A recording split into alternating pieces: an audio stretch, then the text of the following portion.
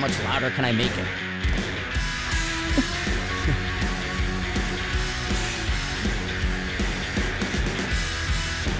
Welcome to the Everyday Sniper. You got Frank from Sniper's Hide here, and we have a special episode for you. As I was just saying, this is a long time coming. We have the first lady of precision rifle competition, Regina Milkovich, on the line with us to answer all your questions. Come on, Regina. How you doing? Hola, I'm good. I'm kicking back at home on Tuesday? Doing absolutely nothing. So playing catch with the dog, you said. Yes, yeah, with my insane 2-year-old quasi puppy. So mine was needy today too. He kept bugging me to go. Like, there's tons of snow, and he wants to go play football in the snow. But when it hits the snow and doesn't move, he hates it. So ours is a little Boston Terrier, and she's got tons and tons and tons of energy, more than we're used to. We've had 2 senior dogs for a long time, so she's keeping us both going, Tim and I both. Nice. So to jump right into it and not waste a whole lot of time, we kind of go back to the Rifles Only days. You guys were kind of working in the area, Arizona, coming up, and I remember doing quite a bit with Tim's brother Scott. And then it all kind of came over, like you guys were doing your thing on one side and then came over to the Rifles Only side and started to, I guess to take some things back to your clubs in Arizona. And then you started kind of training pretty hardcore Rifles Only. So why don't you go into a little background and history so everybody who doesn't quite know who you are, which they all should, but for those who don't, you can give them a little bit of background. Well, I started shooting in 2009. The first 2-day match I ever went to, I actually got roped into spotting, and that was my brother-in-law Scott's match, the TPRC. I was amazed at how far people were shooting. It's like 400 yards or something. So I said, I want to do that. And the first time I went to the range was like 8-9 months after that with the 223. Had spent 4 hours learning basic safety stuff, malfunction drills. And then my husband told me I was shooting a match the next day. So I've been competing pretty much the whole time. My first match was NorCal in 2010, and I came in 58th out of 59 shooters. So it's possible to work your way up. Definitely. So that's really how it started. I bugged the new fam. He probably thought it was crazy. I used to ask him so many questions because he shoots left-handed and I'm left-handed. And I was, I think, one of the only ones in my club at the time. We only had about 10 or 15 people that used to shoot in our club. Now we've got club matches that have 80 people showing up. Which is awesome. Yeah, I really love the growth of it. The first match I shot at Rifles Only was in 2011, and I was terrified of Jacob and of Lindy. Lindy, I could see. Jacob's pretty fun, although his safety brief can be harsh. But Lindy kind of can be scary because he has that Mr. Spock thing going on. I wanted to impress him so bad, and I was on a squad with all the Morrises, and we had to have somebody else on the squad too that was a big name because they all seemed to go together, all the surgeon guys at the time. Yep. And Lindy complimented me on a kneeling stage. I think I went 4 out of 5 or something. And that I felt like a win for the whole weekend, that I'd impressed Lindy with something that I'd practiced really hard on. But I was terrified of Jacob. And that safety brief, when he calls out somebody with asking for one of the rules, just pick a random rule and make a newbie say what it was, I was hiding behind 3 people because I'd heard he would ask, and I was terrified I was going to get picked on. Yeah. And since you've gone to training down there, haven't you? Because 2011 was my last year down there. As far as working or anything like that. So did you go to any of his classes? And I know you mentioned, I saw on Facebook today, you were going to do the train up prior to this new one coming up. Did you take any of his classes? I did. In 2013, I did a PR 1 and 2, and I brought a 308 and ended up with a blister on my left collarbone. So much so that I asked if I could just shoot support side.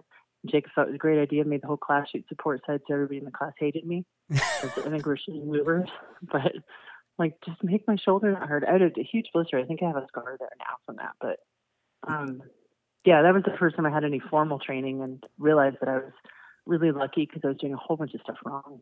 And it took me another 2 years to fully fix all of the fundamental issues that I had from shooting poorly before that. What do you like? I know, because of the program that's down there, where it was so fundamentals heavy, but because it was, it was a facility and purpose built for a precision rifle. What was your takeaways when, like, because, most people practice prone and they might go into some positional a little bit here or there, but what were some of your biggest takeaways from sort of Jacob's PR1 and 2, which is a 6-day class? So it's pretty in-depth to be out there for 6 days straight doing nothing but shooting. I mean, people don't realize just, how punishing, like you were saying with the blister, it can be on your body. I mean, for just doing it all day, every day. I learned that I have an inherent ability to shoot movers well after I figured out what my lead was. So that was eye-opening for me, that each mover didn't have a different lead, that it was the same lead for me no matter what the distance was. I always start with the same lead now, but now that I know that, I used to be the little green army man behind my gun, and I don't do that anymore. Nice. And breathing. I apparently used to really like to hold my breath a lot. So I do a lot of the same things that Jacob taught us. The close your eyes, do 2 breathing cycles, trying to shoot a group or whatever, zeroing a gun. I dry fire way more than most of the people I know. And that not just for before like when I'm at the range, because I dry fire at the house too.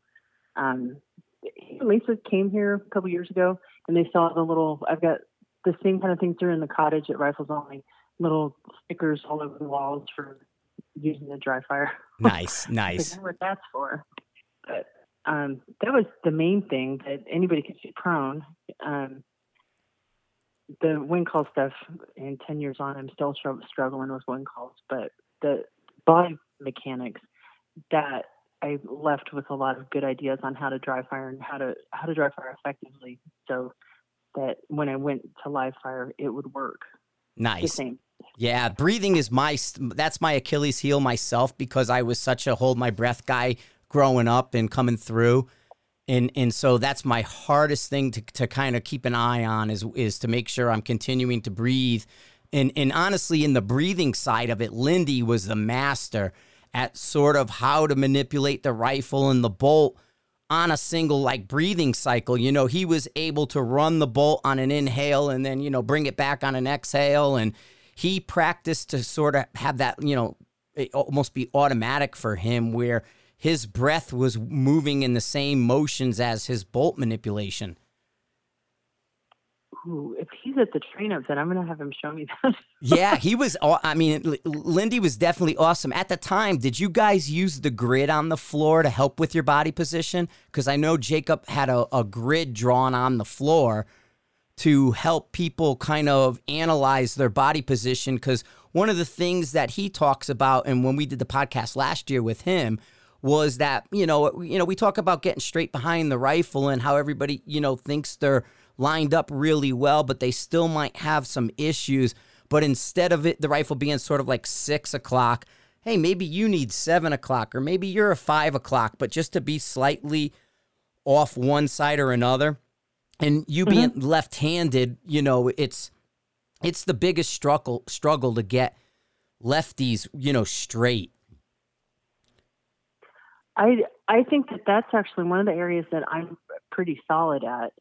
Getting behind at dry fighter it so much now, I can tell if my hip is out of whack, and it's usually my left hip that feels like it's out of place.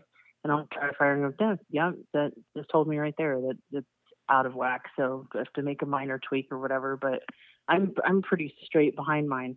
I walk around and watch people like at the club matches and stuff, especially we got kids and people that need help, new shooters. I'm pretty constantly like pulling them aside and having them get behind the gun and then move their hips around and say a lot of the same stuff that Jacob has said to me that now is on like constant repeat in my head. Think about how your gun doesn't really care if you're comfortable, only with expletives. Yeah. So. And like, since we're on it, being that lefty, did you start out with a righty rifle or anything? Because I mean, let's face it, you're kind of in the minority. You don't get catered to in any way by manufacturers, and so was there a period of adapting when you're left-handed, or did you find because you didn't have bad habits because you just started shooting this discipline? I mean, that's the thing, and not to sound, sexist or anything, but women have less bad habits because they don't have the egos. They didn't grow up thinking they were Army men to begin with. And, but it's one of these cases where there is a learning curve for lefties. I had, my first rifle was a left-handed rifle, so I lucked out there. But the first, when I shot NorCal, part of the reason I was 58th out of 59th, I strongly believe is because I shot a right-handed rifle. I didn't have a centerfire one that was a large enough caliber to shoot. They didn't let 223 shoot back then. So I shot a 308, and you shot that range before, so you'll understand this. I borrowed Tim's 20-inch 308 and shot 168 there. Nice. So I did not do well. I was going to say, did he even let you shoot 1,000 yards? Yeah. And they started keyholing at 800. Right. So that wasn't because that was a big pet peeve for Jacob, was people with sort of, and it's, it sounds, people are going to go out there that think, the 308, the 1,000 yards, and then there's those memes where the 168 308 hits the wall at 800 and hits the ground. But on that range, that happens.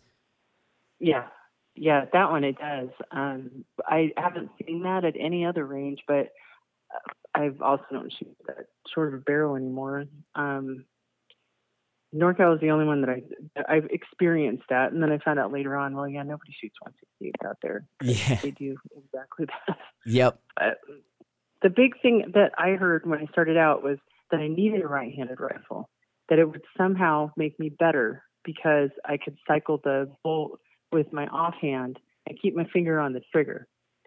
So my most common and most often repeated response is, so you have a left-handed rifle then, right?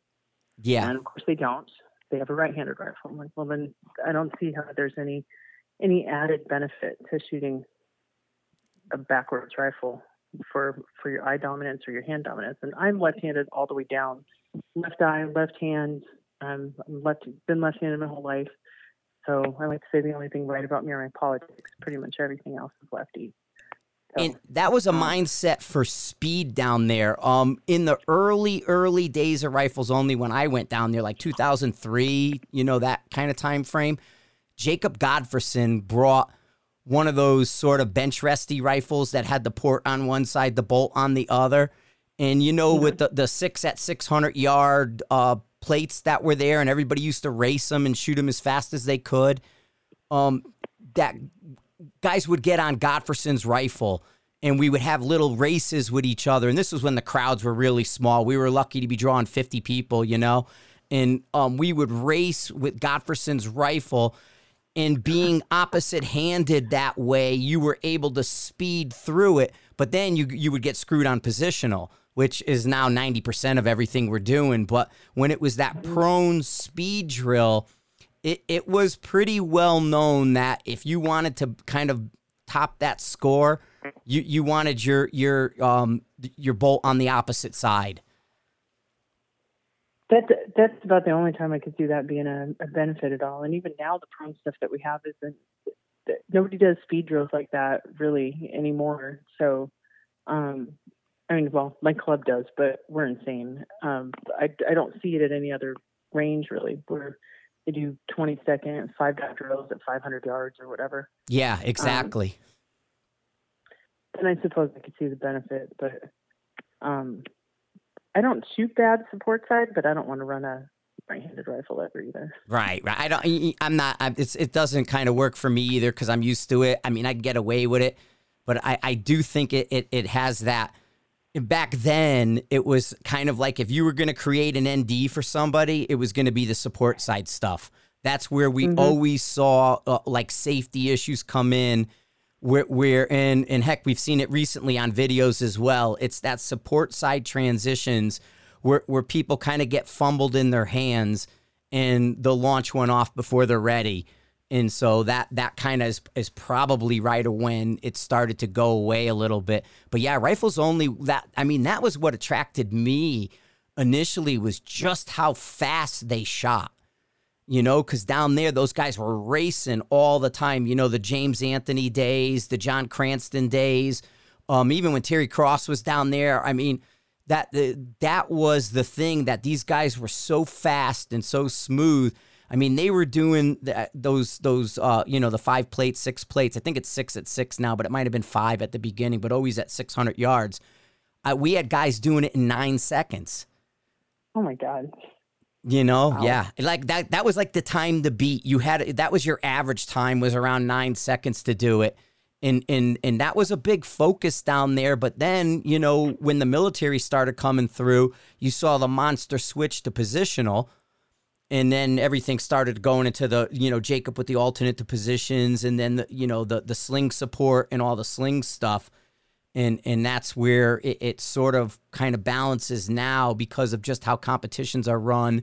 And then, where the industry just, moved towards. How big were the targets at 600? They were those 12-inch plates. Oh, okay. All right.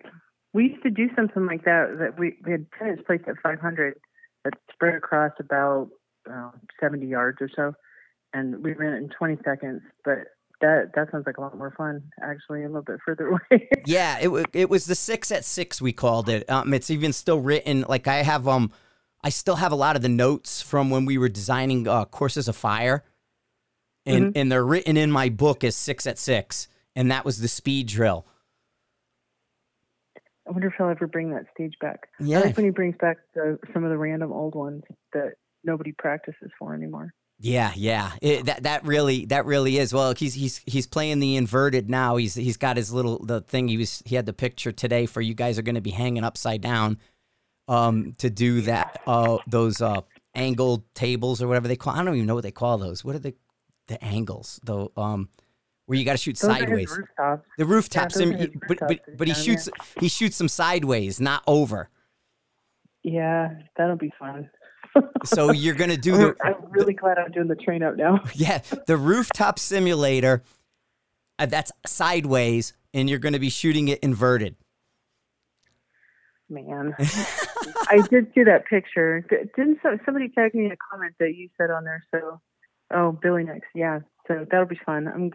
Every time I see a new picture, I'm like, I'm really glad I'm going to the train up. Yes, because more happy about that was an inside joke, because I asked if it was weak hand inverted, and we had a guy doing kind of a masturbation joke of weak hand inverted. And the funny thing was, we had this joke going around. And so the guy, the first time he ever came to Rifles Only, and this was like 2003, when Lisa came up to introduce herself to him, she took her left hand and put her thumb down to shake his hand, and he didn't catch it. So Lisa did left hand inverted on him. And funny. Oh my God. And we all just started dying. It was hysterical. So when I saw the inverted, I wrote down there, but is it weak hand inverted? And that's when Billy Nix came in to kind of say something. So that's the inside joke of Lisa shaking his guy's hand with her left hand upside down. So now competition, since you're going to be starting your season, besides dry firing, which you said you do a ton of dry fire, what's usually like your training routine? Do you have a set routine when you do go to the range to go live to prep for a match, or do you basically just work on those positions at home and then take that from there? Or do you go out and validate something prior to going down to Texas? I usually try to get out to the range to validate stuff. We were just joking about this around the house, actually, not too long ago. We have this place that's like a cattle ranch that we shoot at, and get T-posts all over and go through target shots. If we don't go out there with an actual written plan of what we're going to do, what ends up happening is the whole way out there, we're talking about how we're going to shoot off of this prop, and we're going to put this prop here and shoot it at this distance, this tiny target. And then what actually happens is we end up shooting prone the whole time and basically getting nothing accomplished other than, wow, the wind out here is really switchy. So now I can actually write everything down on what I want to do. I was initially signed up for the Armageddon Deer Cup, and before that, I was working on speed since everything there was real speed based. We get a cattle gate out at that ranch, and so everything for me was running up and down the cattle gate, one shot on a 5-inch plate at 400 yards to see if I could clean it. And I could get to where I could clean it. I could only clean it with an 8, not a 10. And my goal was a 10 in 90 seconds. But knowing that I'm going to rifles only and him with the mag transitions, I've been practicing that with dropping the mag and then moving the rifle and bag, trying to get that smooth to kind of smooth out the edges on it so it's not quite so janky, so I don't waste so much time trying to move all my gear around. I also don't use a whole lot of gear though, so having 5 bags in a tripod is overkill for me. I'd rather just do it with 1 bag or no bag and make that easier for dropping the magazine, put the magazine back in. So that's really what I've been focusing on lately is mag transitions. I don't get yelled at for not knowing where my mag well is. Yes. What do you now? I think that's kind of a lost art because I don't see it at other matches, but I know Jacob still does it. And that came from the obstacle course that used to be in the North Pasture. Because we had that culvert obstacle course, safety was a big concern. So it was like you had to take your mag out to move across those culverts. And what we found where people struggled so much with putting the mags in and out, now that's the routine safety procedure. Even if you're running a barricade, he makes you take the mag out between transitions. And what's your kind of thoughts on that? Well, I mean, you don't see it in any other match, but I like it mainly for the dexterity practice. We don't practice that stuff, having a mag malfunction or needing to drop a mag and put another one in. We all fumble with it. I went out for private training a couple of years ago, and I kept looking down at my mag well before I put the mag in, and Jacob stopped me and said, "Has that moved? Did the mag well move on your rifle?" And I said, "No." He said, "Do you look at your mag well when you load your pistol?" I said, "No." He said, "Then why do you keep looking on your rifle? If you shoot that more than you shoot your pistol, you should know where it's at and be able to insert that mag and drop the mag without looking there." And I realized that I didn't do that at all. I looked every single time. So it was more insight on practicing with my gear. It's just another piece of gear that nobody practices with, really. I mean, unless you know you're going to go someplace when they make you do that. But we don't normally practice that when you're doing dry fire. So at least I don't know anybody who does.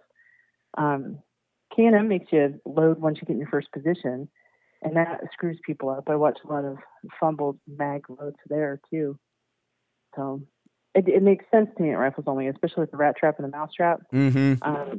And I could see that culvert run being the same way. I've only done that culvert run once, but the mouse trap and the rat trap, I don't want anybody running through there with a mag.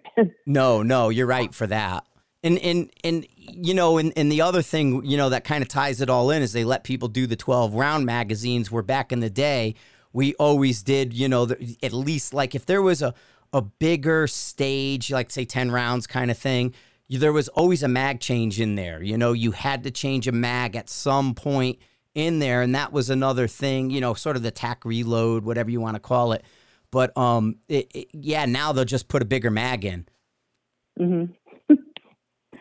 I think Jacob gets around that by making 15 and 20 round stages. Yes, now he does. Yeah. Yeah. Which that's what killed me when my bipod went flying off last year on the helicopter. I was actually having a really good run on that helicopter, and then my bipod kept falling off, and I was on the 550 cord. My bipod goes flying off after shot 7. Shot 8, my bipod's gone, and now I'm like, it went out of the helicopter too. It didn't just fall on the floor. It bounced out to the front of the firing line, and then the next stage was 10 rounds from the deck of the helicopter, and there was like no way. It was like, I'm done. So yeah, I had it automatically harder.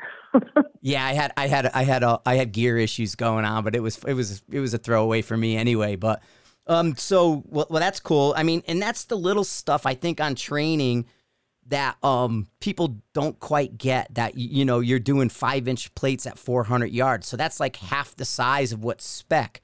Because don't they spec like a 10-inch plate? So do you find yourself if they say they're going to shoot a 12-inch plate, are you practicing on a 6? Yeah, I try to practice on the smallest pieces till I can find. And if I go to a range like K&M when they do their Friday train ups, or I guess there are a couple other ranges that do the same thing. I don't shoot a lot of ammo there on those train up days. I'll verify dope because everybody does that, and I'll check my zero. Um, and then I'm not surprised really that nothing changes on my 1,200 yard dope is the same in Tennessee as it is in Arizona, but for some reason I got to check it.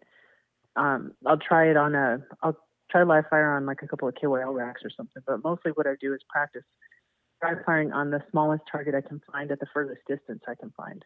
Okay. And maybe I'll shoot one or two. I'll go hot for a couple of rounds, but not many, just to see if there's something weird with the wind.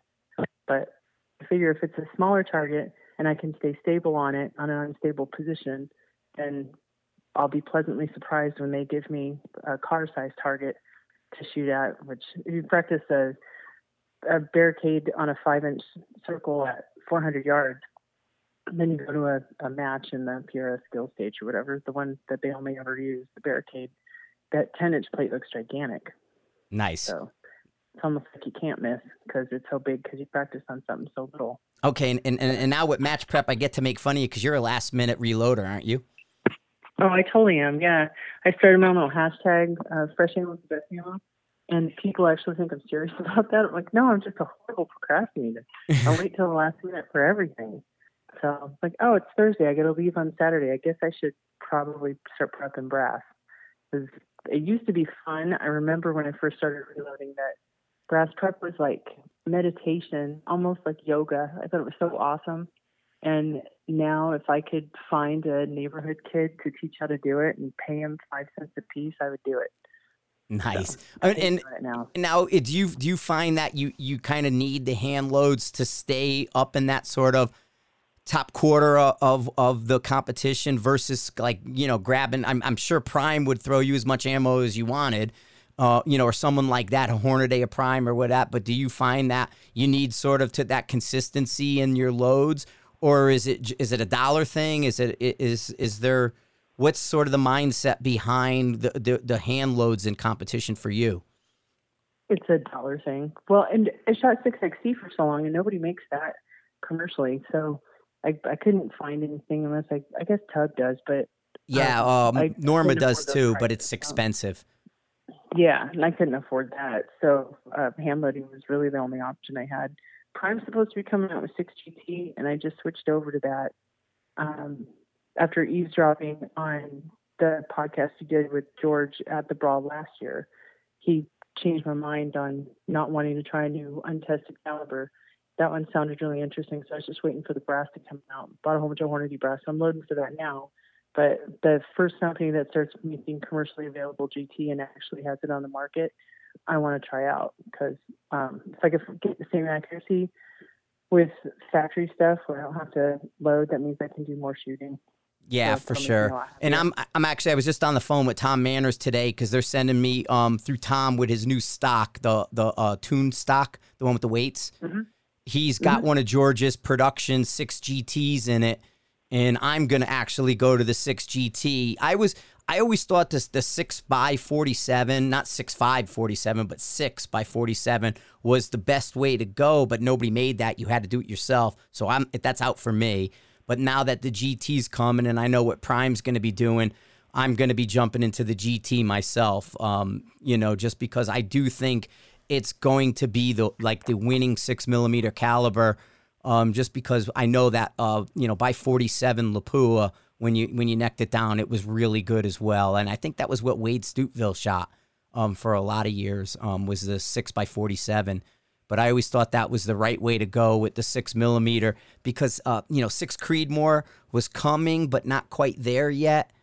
And so most guys were kind of still hand loading like you with the 6XC. Nobody wanted to shoot the Norma, too expensive, and they were reloading for 6XC, which is another good 6mm.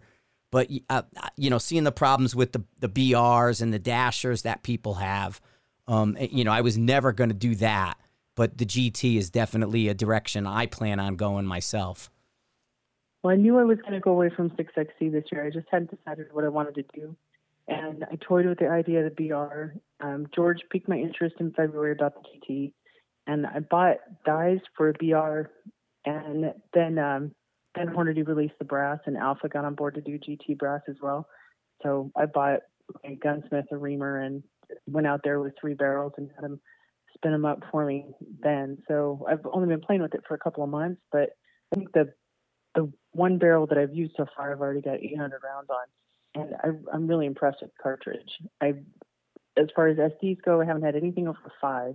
Nice. And that's including like not knowing what I'm having to relearn how to reload really, because my 6XC, it didn't matter.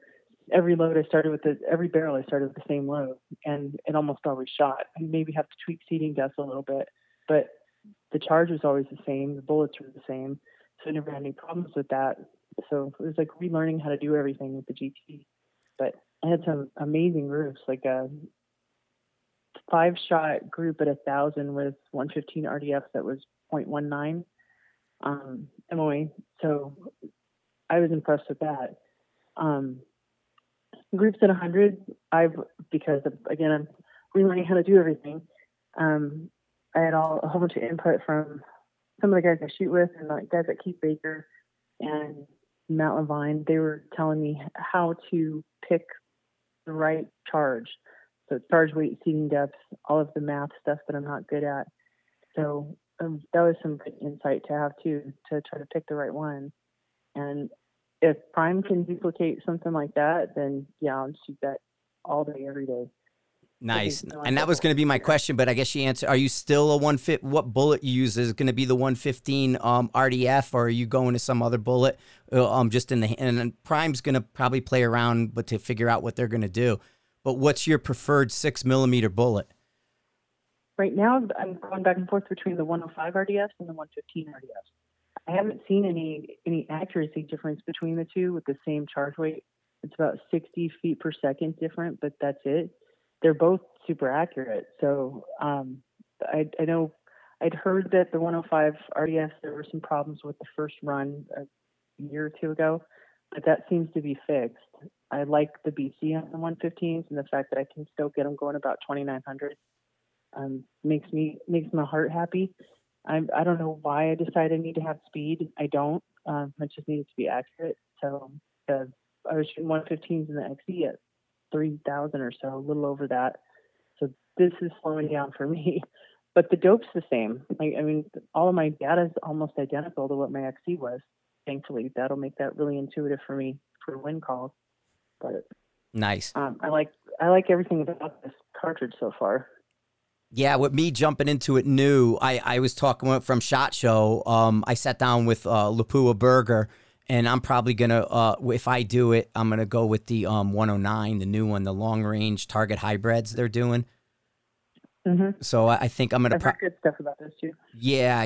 Emma was really great in sitting me down with it and going through it. So I kind of think that's a direction I'll go. But I don't know what Prime is gonna settle on bullet wise yet. But so whatever they end up with, I'll end up being happy with. I'm not worried about it as far as that goes. Because I mean, it's not that I'm gonna be match shooting a lot because my training schedules just won't let me. But it's just something that we do want to keep on top of. So when I do bounce into these situations, I can adapt. Yeah.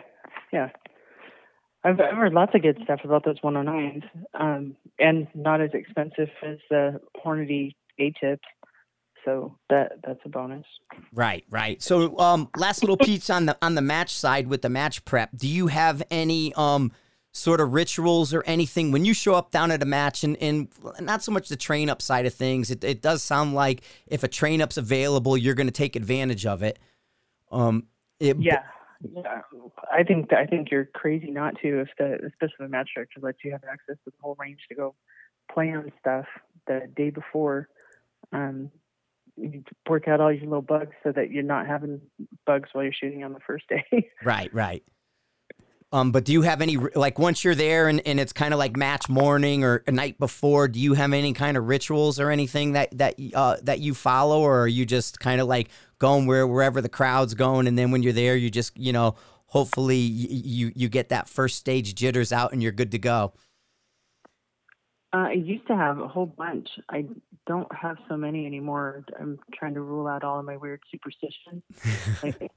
Like I used to wear the same shirt to matches every time, but way long ago when I first started because I thought it was a lucky shirt.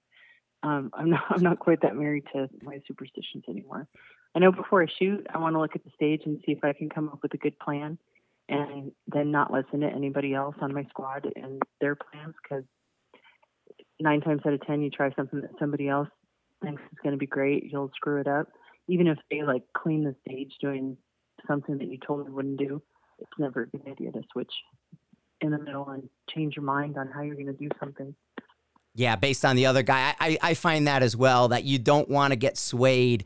And the only time recently I've done anything based on the other guy was down in Texas. I actually switched bipods with Surge because I used the Sky Pod on that roof simulator sideways. It was a little bit easier to use a Sky Pod versus my Atlas, which kept falling off. But that was not an Atlas issue. That was a spec rail, which we fixed issue. But I went to the Sky Pod. That was the only time I sort of switched midstream. But that was a gear switch more than how I'm going to address the stage switch.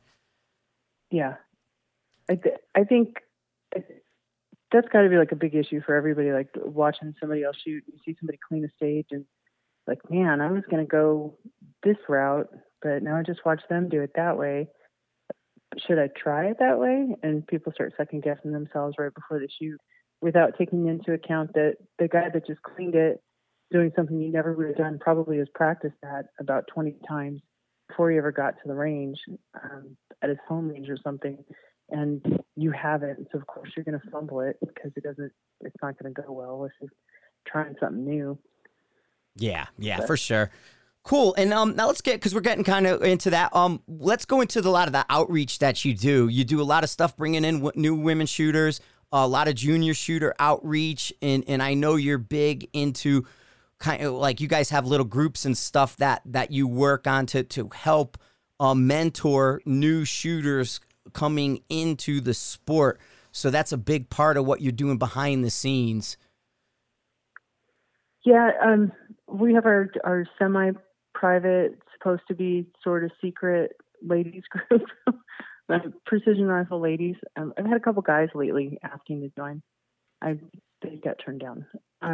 It's just women who shoot precision rifle or are interested in precision rifle. So the ones that come over from 3-gun and pistol, all of the pro females across both leagues are in there, and I've got people that help run both of the series in there as well. Females that work for different sponsors, different companies. So it's pretty open to any questions. We've had all kinds of weird stuff, like how do you shoot a rooftop, all the way down to what kind of underwear do you wear at a hot match. So nothing's off topic, but it also keeps the information more on point. We're not having some guy with the hey little lady thing where they end up talking down to a female who's asking a legitimate question.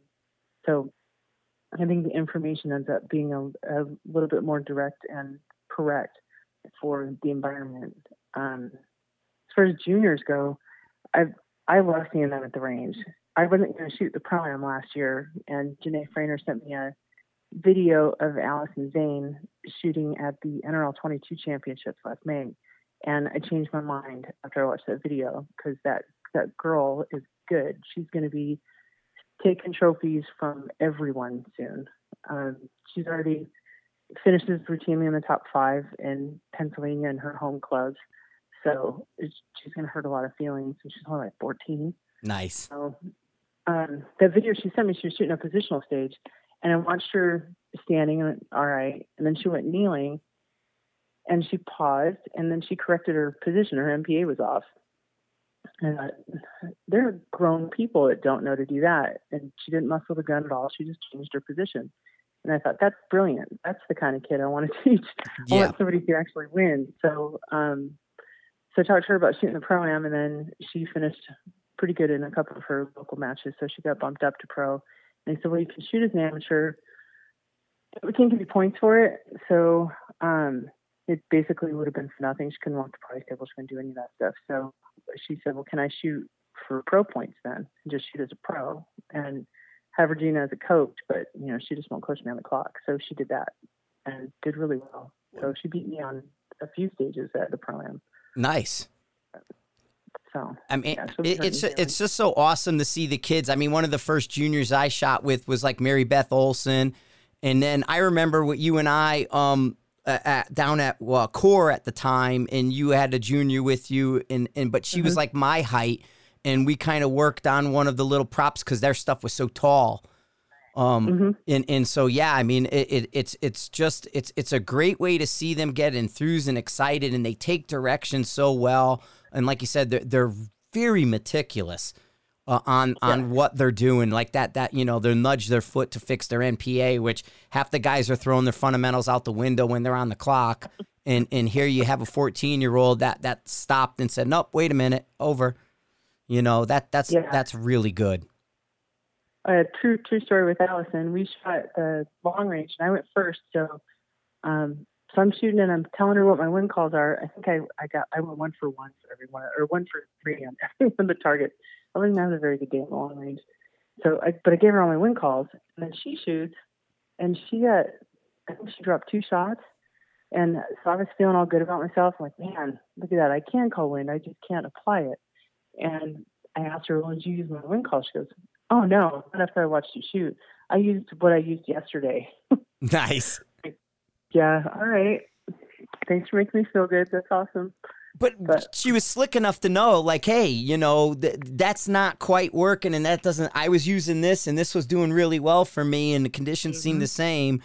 And like you said, if like the long range win, and you probably told her you struggle a little bit with her, and she was like, okay, cool, I'll just, you know, I'll try my one from yesterday. And when it probably worked for her, you know, if it didn't work, she probably would have tried yours the second shot, but it obviously worked for her, and she just ran with it. Yep. Yeah. We both hit the 1,200-yard target that was like I don't know, something small, either 10 or 12 inches or whatever. But she hit it no problem. She got off the line like, yeah, that's what I do. All right. It was awesome. Yeah, that's the last time I shot the pro-am. I'd met a couple little kids, and one of them I told him he was in another squad, but he wanted to meet me or something like that. And I said to him, I said, dude, the trick of it, and it was the day before the match. It was during the workup, and when you get to kind of practice with your amateur. I said, no matter what, when anybody asks you what you did, you tell them you almost cleaned it, or I just dropped 1 or 2. I said, even if you're lying, I said, just tell them you cleaned it or you dropped 1 or 2. and the kid was actually doing it, and like guys it was starting to break people's brain, you know, because they would see this little kid, and he's like, hey, how'd you do on that stage? And he's like, oh, I nailed it, and the guy's like, whoa, I only got like 3 hits. And he's, oh, no, I got 7, you know. Meanwhile, he got 4. You know, and of course, he was playing the mind games at like 12, you know. That's awesome. Yeah, fun. Well, there's something to that 90 to 95% being mental in the sport anyway. One of you guys told me stories about Jacob messing with people when he was shooting matches, where you'd be cleaning everything, and then he'd say, okay, well, watch me. I'm going to drop this shot on purpose. And then nobody would clean the stage after that. Yes, it was a mover balloon stage. We all shot the matches together. It might have been a 24-hour one, because we would shoot like the 24-hour ones where you started like 10 in the morning, and then you ended like 10 the next morning, and we shot all night. And Jacob had a hostage balloon mover stage. And he was like shooter number 8 or something. And everybody before it was hitting the green balloon. And he came up to me and he goes, watch this, dude. He goes, I'm going to hit the red balloon on purpose and see what happens after. And he totally did that, and he missed. And it was like the next 10 people after him all did the same thing, until like maybe it might have been like a Terry Cross or somebody who was a higher end guy, then hit the green one again and broke that cycle. But he totally did that. I mean, when he did compete, people kind of don't give him the credit because he was doing it before. When he did compete, he was unbeatable, and not by a little bit, by a lot.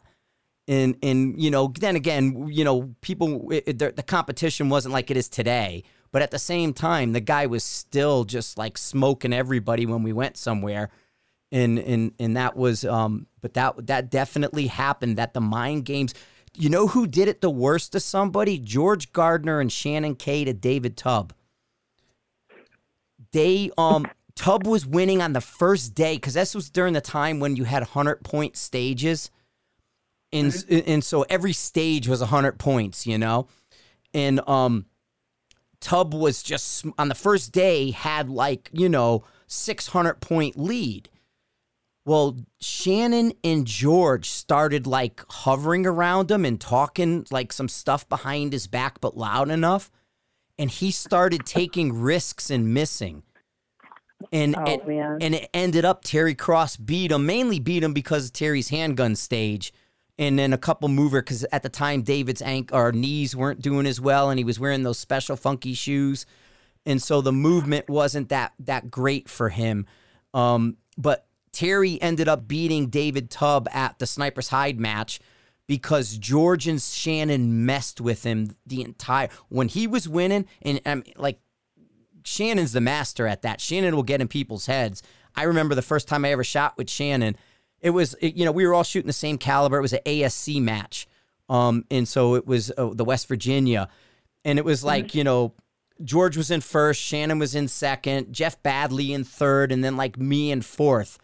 And, but we all had the same caliber.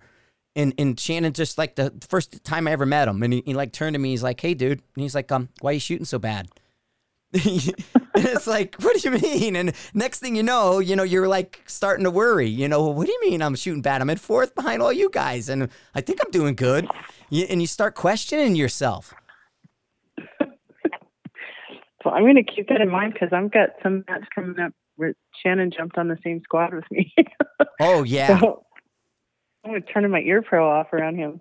Totally. I would. I mean, because he was good at it. And George, like I said, George and Shannon just started a mental friggin' mind game on David, and it worked. David took risks, and Jacob was doing the long KYLs in the wind where instead of shooting a KYL at the one range, you shoot out to 1,000, so you're doing the 6, 7, 8, 9, and 1,000 and doing the bets that way.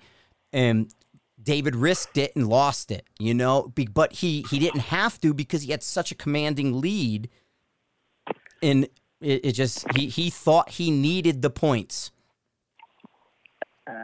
Poor life choices. Yeah. So we're getting down onto the hour here. So is there any? I know you did some work with the A10 stock. I love the A10 stock for someone my size. I think that feels great. It's fantastic. Matter of fact, the rifle's sitting right here all ready to roll. Been put together and shooting it a bunch. But is there any other kind of groups or peoples or sponsors you're working with, developing products and kind of gearing things towards, whether it be either female or junior or something like that? Well, I went on a little tear for a while, hitting up stock manufacturers to move grips forward. Because before I didn't have any of the marble finishes like Macmillan has.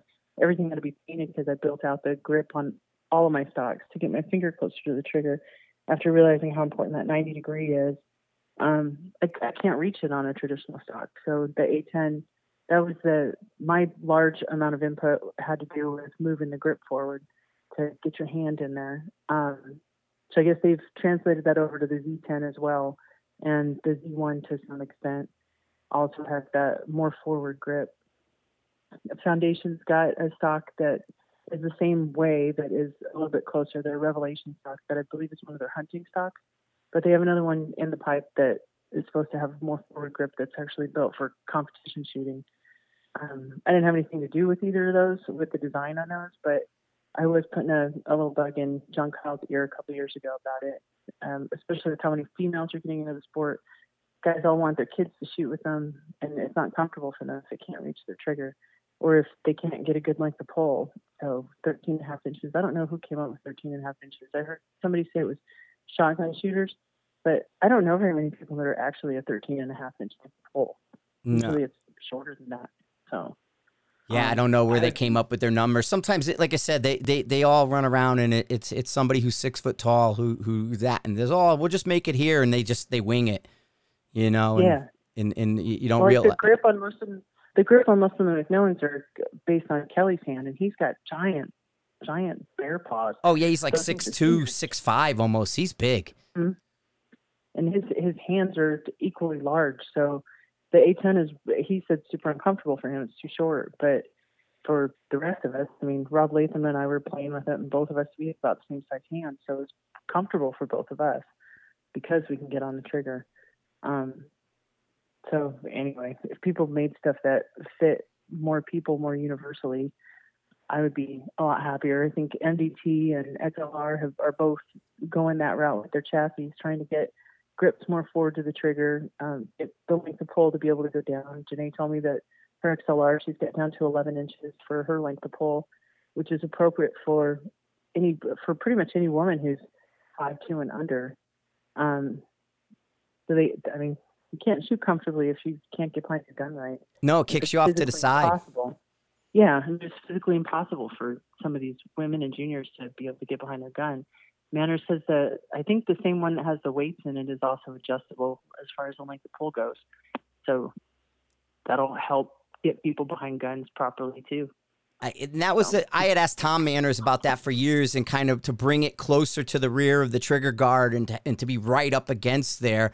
And to let people kind of, and then the trigger shoes are adjustable so people can move that as well. But I agree, man, that they don't put enough focus in that hand position location. And the first one that I think really nailed it for everybody, believe it or not, is that Magpul Pro. That they sort of made that hollowed out one that you can move almost all the way forward or all the way back. And to me, that's sort of like, yes, but I mean, I understand the skin side of it where people don't want the two halves, but I mean, why not? AIs have been skins forever and nobody complained about the AIs. I mean, it's one of the reasons I always gravitated to AIs, because those are a little closer and the thumb holes were smaller. That thumb hole is got a tiny grip on it, and it fit me really well, and it allowed me to get to the trigger. But the fiberglass stocks were always way too big for my hand to be comfortable. I had to choke up in sort of an unnatural way. Yeah, me too, on all of them. The first one that I found that fit my hand properly, that was pretty comfortable, was a KMW. So, and I didn't listen to Vu for like 5 years. He kept telling me I needed to try a KMW, and I refused to do it. I was like, no, I'm going to shoot this stuff. I'm going to make it work. I got a KMW and went, this is actually pretty comfortable. I like where the grip is on this. So trial and error, that's the big thing. We all go for whatever we can afford rather than what's actually going to fit us the best. There needs to be something in the middle where you can do both. I know the Pro 700 was one of the first chassis that I actually sought out at the SHOT Show when they first introduced that, because you could switch it from left-handed and right-handed pretty easily. So it's more ambi, which makes that a lot more affordable for parents with wrong-handed children in their household. Yeah. You go to the Jacob, right, where we used to tell you we used to kill you guys in the Middle Ages? Yes. They drown you as witches? I've heard that a bunch. Yep. Drowned you as a witch. But so, all right, cool. Now, only match directors would design some stages for lefties. That would be fun. That would be a nice challenge for match directors. Design a whole match that's lefty friendly that screws the righties instead. Right. I mean, be challenging. I don't think it'll ever happen. No. That'd be fun. Cool. Well, hey, that's the only topics I had for you. Do you have anything else you wanted to plug? Anything you needed to talk about, for your sponsors or anything like that? No, hopefully everybody knows who I shoot for. If not, I got a Facebook page where I promote them as much as I can. Same with Instagram. I'm on both of those platforms. I answer all those questions myself. I'm not popular enough to hire somebody to do that. So I get a lot of good questions on there, and PMs and DMs and stuff. Same on Sniper Side. I'm on Sniper Side also. Yep. Left hand Gina. Yep. So I'm selling some stuff on there, so people can go on Sniper Side and find some stuff from me. I think, not to be silly, but at SHOT Show, that Jennifer Seymour kind of like did a little mini interview with me, but I really had nothing to say at the time. And at the end of it, she's like, "Oh, okay, and you guys can go on Sniper Side and everything." I said, "Yeah, if you're go in the PX, the Jake Vibbert's last winnings are up there right now." And she about died laughing. And she's like, "What?" And I'm like, and they never posted it. Oh, she sent me the clip on that. I thought that was hilarious. Oh, did you? Yeah, I'm in a group chat with her, and so she sent me that right away. She's like, Frank killed me. This is hilarious. Yeah, I don't think... But it's also accurate. It really is. It's just like I'm kind of ballsy enough to say it out loud. And cool. That's a fun, like, Monday morning coffee game. Go on the PX and look through all the stuff that's for sale, the postings for stuff that's for sale. Yes. And try to play the match game with who won it at a match. If you don't know what their screen name is, you can almost always figure it out. Nice. Looking through that stuff. Cool. Well, I'm going to sign this off. Stay on the line a second, and we'll let this play out. But I appreciate you coming on. It's been a long time. We'll have to do this again. Hopefully, we could do it in person sometime. That'll be fun. Yeah, and we'll get wound up and everything, and we'll just go and have a blast with it. So, all righty. Well, thanks you guys for listening to the Everyday Sniper. Don't forget to comment. Go on the Podbean app. You can go on the Sniper's Hide forum. Go check out the PX. Buy whatever Regina's selling. And we will talk to you soon. Thanks a lot, guys.